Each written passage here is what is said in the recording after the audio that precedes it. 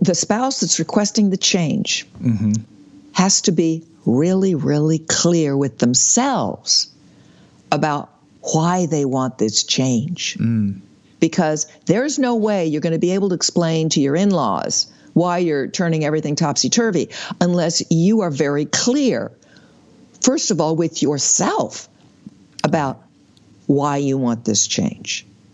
That makes sense. And we'll get to that aspect of it farther on in our podcast. So I will answer your question now about how does it play out. It's pretty, sort of 1 + 1 = 2. Nobody likes change. Right. Especially not changing something that's been working. And as you said, yes, one of the wonderful things about marriage is the groove.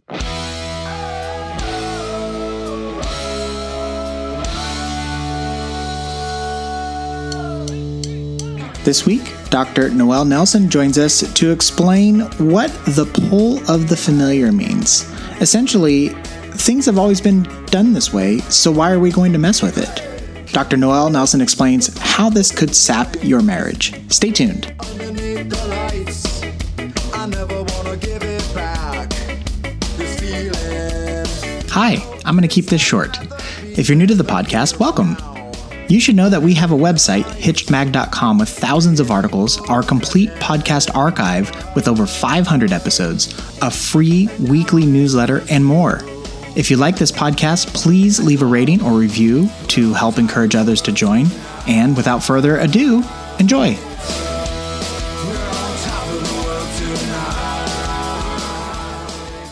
Hey everybody, welcome back. This is Steve Cooper, editor-in-chief of hitchedmag.com. I am joined today by the lovely, the brilliant Dr. Noelle Nelson. Hi, Noelle. Hi, Steve. Hello. Noelle is a clinical psychologist, a consultant, a popular speaker in the U.S. and abroad, is the author of many, many, many best-selling books, and you can find her information on her website, noellenelson.com. And before we go, I do want to congratulate you, Noelle. You have just launched a brand spanking new, right out of the wrapper podcast called Up with an exclamation point, uplifting, inspiring, and practical. So congratulations on that. And as you were just telling me that people can find it on iTunes and I'm assuming other podcast players as well? Pretty much everywhere, yes. Okay, cool. So go check that out once you're done listening to this, or maybe just hit pause on this one and go download that one while you're at it. And congratulations. Thank you so much, Steve. Okay, so we are going to talk about the pull of the familiar. We don't talk much about what to do when your marriage is going along blissfully because, that's the goal. So what's really to talk about? But Noelle, you say there is an insidious saboteur that can slowly erode the bliss out of your marriage. Indeed. And it is what I call the pull of the familiar, which comes under the heading of, we've always done it this way. It's worked just fine for us. Why are you messing with it? Okay. So, that makes perfect sense to me. Can you give us an example of this? Of course. And everybody's gone through this, I'm sure, in a number of ways. Let's take Thanksgiving, okay? So on Thanksgiving, you and your spouse have always gone first to her parents' home for, the main course, and then you've gone to your parents' home for the dessert and coffee and whatever. And you've been doing this for quite a while. And your spouse goes, I think I'd like to reverse it. Let's go to my parents first and your parents second. And you're going, why? It's always worked this way. Why? Or on Halloween, you've always gone to this, fun costume party with a bunch of friends. And you've done that again for years. And matter of fact, you spend quite a few weeks planning your costumes. So they're really, fun couple things and all that good stuff. And then your spouse announces to you about a month ahead of time, I don't want to. And you're like, excuse me? I don't want to.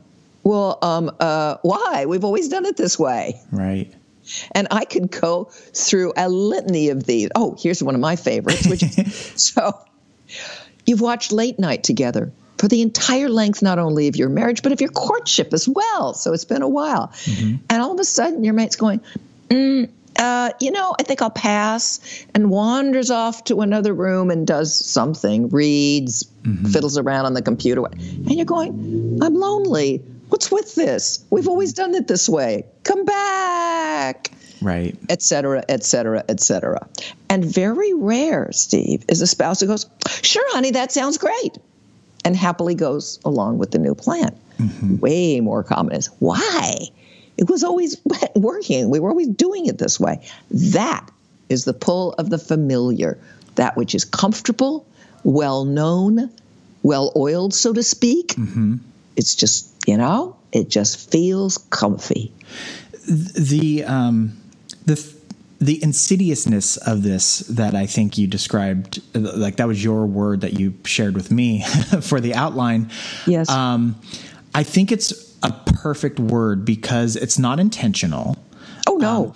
And the thing with marriage, one of the bonuses of marriage is the comfort and the rhythm of it, that you don't have to question and concentrate every second of the day to see if you're going to make the right move. The fact that you're able to get into those grooves provides that level of comfort. So this pull of the familiar seems almost inevitable because everybody will fall into it. The thing that I am curious about, because as we know, marriage is a relationship between two people, and it is also a relationship with the surrounding network of people with them, in some manner at least. And so when you say, let's switch the holidays this year, it's not just that you have to have a conversation with your spouse. You have to figure out how to have the conversation with the family, because it's not just your tradition in that regard. It's also their tradition. And so you're having to blow all of that up. So maybe I might stepped on what you were going to say, but so how does the pull of the familiar play out? Well, you brought something up, which is very important, Steve. And before we go into how it plays out, is that the spouse that's requesting the change has to be really, really clear with themselves about why they want this change. Because there's no way you're going to be able to explain to your in-laws why you're turning everything topsy-turvy unless you are very clear, first of all, with yourself about why you want this change. That makes sense. And we'll get to that aspect of it farther on in our podcast. So I will answer your question now about how does it play out. It's pretty, sort of 1 + 1 = 2. Nobody likes change. Right. Especially not changing something that's been working. And as you said, yes, one of the wonderful things about marriage is the groove.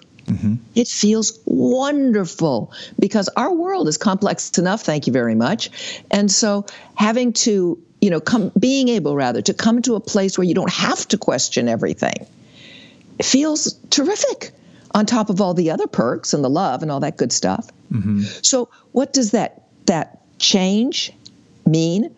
Now we're in the land of what? Confusion, possibly anger, fear, frustration, irritation, even resentment, and general upset. I would also add uncertainty. Absolutely, which for me comes under confusion, but absolutely uncertainty. And it's not, Steve, this is what's interesting. It's not just for the spouse challenged by the requested or sometimes imposed change. It's also for the spouse who initiated it because, and if he or she has not paid attention to what are going to be the emotional consequences of their change. Because there's the person, the spouse, the family, the friends, who are going to be impacted. But there's also the emotional consequences for all those individuals, starting, of course, with the spouse. Right. I thinking of what you brought up about the person who's requesting the change. I think it's interesting because so many times we have discussed how couples get into the groove and then they just kind of put their relationship on autopilot, and then, decades pass by, and then it's like, well, who are you? What am I doing with my life? All that kind of stuff. Correct. And it gets into the check-ins, and it's almost like doing an audit on your relationship every once in a while. Mm-hmm. You don't need to do it, every day, every week, every month, but every once in a while, like, hey, are we on the same page here? Mm-hmm. So, and in order to request that change, hopefully they've gone through that personal audit and said, like, why. So I think that was a really great point. Mm-hmm.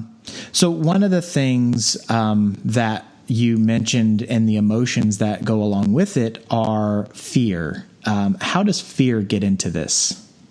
Now, this is where the insidious nature really can upset the marital boat, so to speak, which is it's very easy to spin into a downward spiral of fearful thoughts.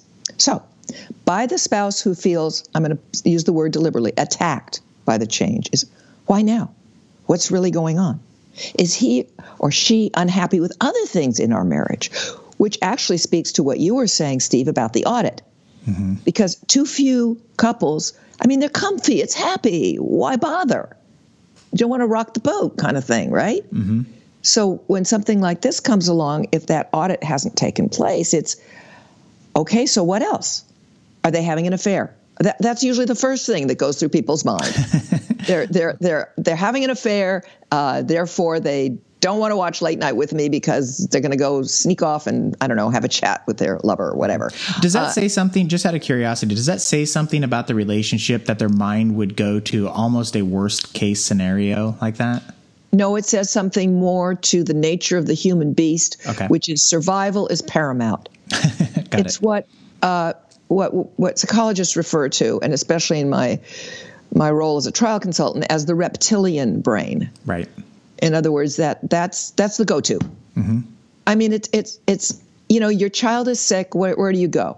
They're going to die. The chances are pretty good that it's just a cold, right, et cetera. And of course, you're going to take it seriously. I'm not meaning to in any way dismiss the potential gravity of a situation. But that is our survival brain. So yes, that's the first place we go, because it is, for most couples, I wouldn't say more terrifying than the person's going to die, but it's more present. Yeah. Especially if you've been in the groove where things have been comfy. Well, even with death, as awful and permanent as it is, there's no betrayal there, which you have to work through regardless if there was some sort of cheating that happened. Correct. So the emotions make sense to me, is I guess what I'm trying to say. So that's just on the side of the spouse who feels attacked, quotes unquote. Mm-hmm. But then what about the spouse who requested it? Where does the fear come in for them? And it usually comes in under the heading of, why doesn't he or she understand that things change? I can't be expected to be or like everything I was or liked 2, 5, 10 years ago. What's wrong with them? Mm-hmm. See, that's where that audit again, or paying attention to the fact that we do change and grow. Mm-hmm. Most people are not still crawling and feeding themselves, by smacking carrots on their nose.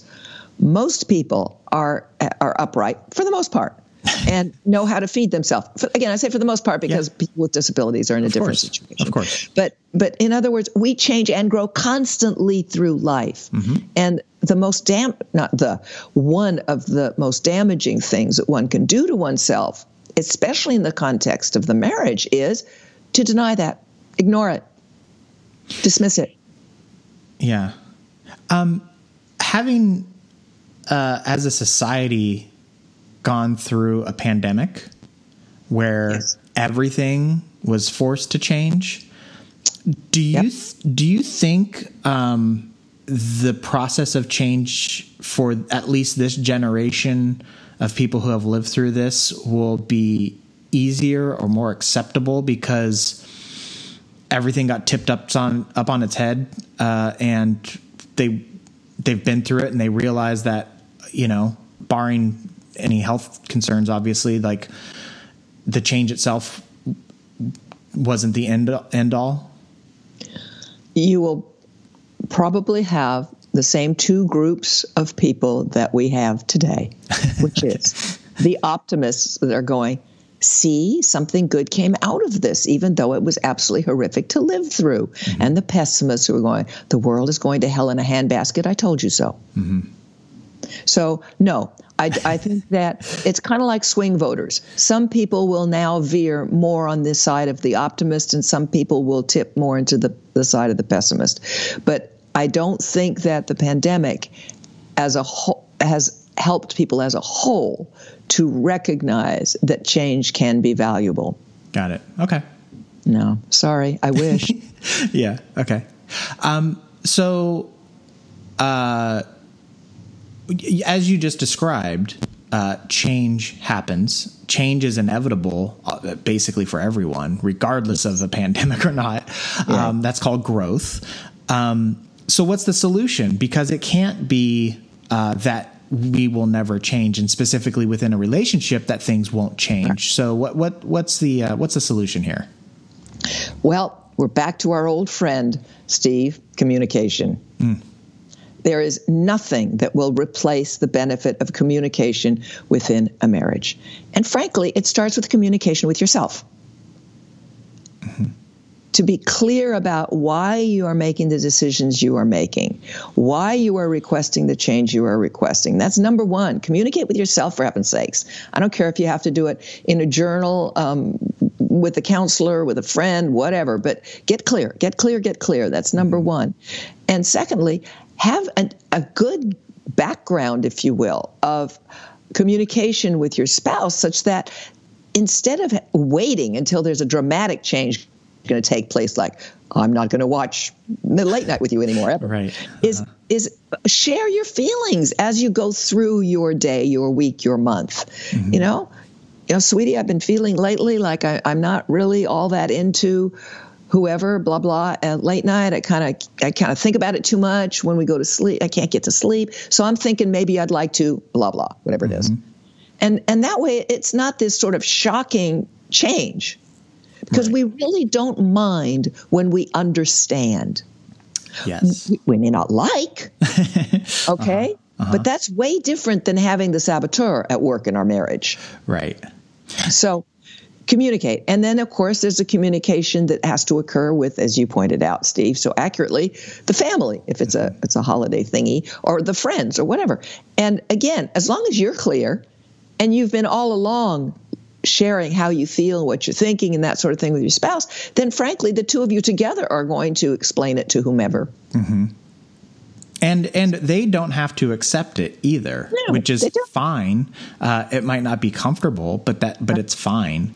Right. And it's funny, the explanation you just gave about kind of understanding why you want the change. So, I know someone who was telling me that they used to, at night, they would sit on the couch and knit while their spouse watched the late night shows, as you were describing. Mm-hmm. And they just, and it was just kind of like the groove that they found themselves in. And then they realized, like, I'm not like actually watching TV, and I'm not into it. And I'd actually prefer like writing or doing something like that. And, and so they tried to think about, like, why was it that they were doing what they were doing? And it was like, because they wanted to be with their spouse. And that was why. And so they, verbalized their needs and expressed why and what, and they made a change. And then they started doing more of the writing and being productive, using those hours and to be productive in the way they wanted to be productive, and then found other times to spend with their spouse to fulfill that need as well. So I think that was interesting. Well, it's more than interesting, Steve. It's an absolutely beautiful example of how this can work to the benefit of everybody. And then the other thing that I wanted to point out is we keep talking about how the person who requests the change needs to understand why. And then I think on the flip side, the person because I think when you present change to somebody, the automatic reaction is to repel change. Yes. And so I think the first step in that is to consider, well, why am I so resistant? What is it that I'm trying to hold on to? And so that person, the recipient of that change request, needs to also be just as thoughtful as to why am I holding on to this? Why don't I want that change to happen? And then once you can work through that, then, you know, the communication will be much more productive between the couple. Absolutely. And again, I think the example that you brought of the knitting spouse and the TV watching spouse is it sounds like the one that the TV watching spouse realized, well, you know, I'm resisting this basically because I want to be with you. And so it's the I want to be with you that allowed for a productive change. Yes. Which is great. Yeah. I mean, it was one person needed to wind down. One person wanted to be more productive, but they both wanted to spend time with each other. And so they had to figure out like how they could accomplish both goals. And that, of course, is a beautiful communication thing, which is find your common ground. Yeah. Yeah. I don't have anything else. Any more thoughts on this? Did you have any other thoughts to add to this conversation? No, I just think I want to reiterate your idea, your thought of an audit, because even though I'm not crazy about the word, because it's awfully IRS-y, we need to find another word for it, Steve, but a check-in perhaps, something like that with your spouse. Okay, how are we doing? Anything, you know, kind of like you go over the family budget once a month. Right. It may sound I don't know, structured beyond belief, but it's a really good idea. Kind of like date nights are great for another reason. Right. You know, we do need to do those check-ins, emotional, romantic, whatever, so that our blissful marriage not only stays blissful, but can grow and change in a blissful way as we as individuals grow and change. One thing I did actually just remember that I wanted to bring up, and it's a phrase that has really stuck with me, and I heard it on this podcast from I don't think it was you. I think it was Dr. Karen Sherman. But it's this concept of slide versus decide. Oh, that's great. And how couples so often, and this happens with cohabitation, where they just kind of slide into marriage versus those who actively decide to marry and out of convenience and things. And I think that phrase applies to so many things in life where we just slide into these comfort zones. We slide into these habits as opposed to taking an active role in deciding who we are, what we want to be, how we want to do it, all that kind of stuff. And that phrase just kind of like rings in my head constantly about being aware and present in the decisions that happen during the day. So that is brilliant. That is truly brilliant. Hopefully that helps somebody else out there as well. Okay. Well, with that, we will button this one up. So thank you so much for your time, Noelle. And congratulations on the new podcast. Thank you, Steve. You're welcome. So before we go, I want to remind you that you have been listening to Dr. Noelle Nelson, a clinical psychologist, consultant, popular speaker in the U.S. and abroad, is the author of many, many best-selling books. Her most recent is Happy, Healthy, Dead: Why What You Think You Know About Aging is Wrong and How to Get It Right.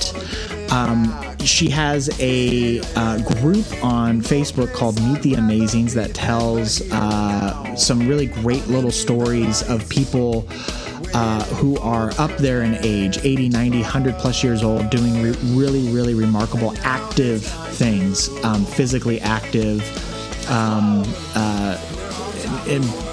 Anyways, I can't recommend it enough. It's very uplifting, and when we all need some uplifting information. So check it out, Happy, Healthy, Dead.